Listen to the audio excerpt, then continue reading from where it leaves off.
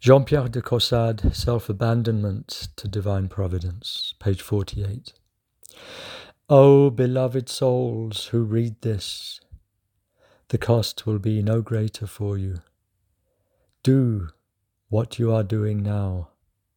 Suffer what you are suffering now. To do all this with holiness, nothing need be changed but your hearts. By the heart is meant the will, and sanctity therefore consists in willing what happens to us by God's design.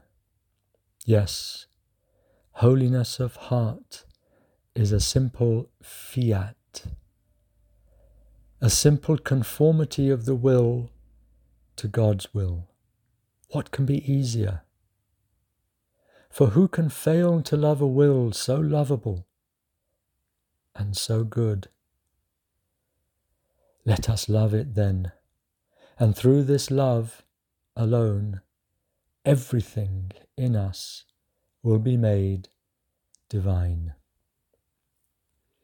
Let us love it then, and through this love alone, everything in us will be made divine.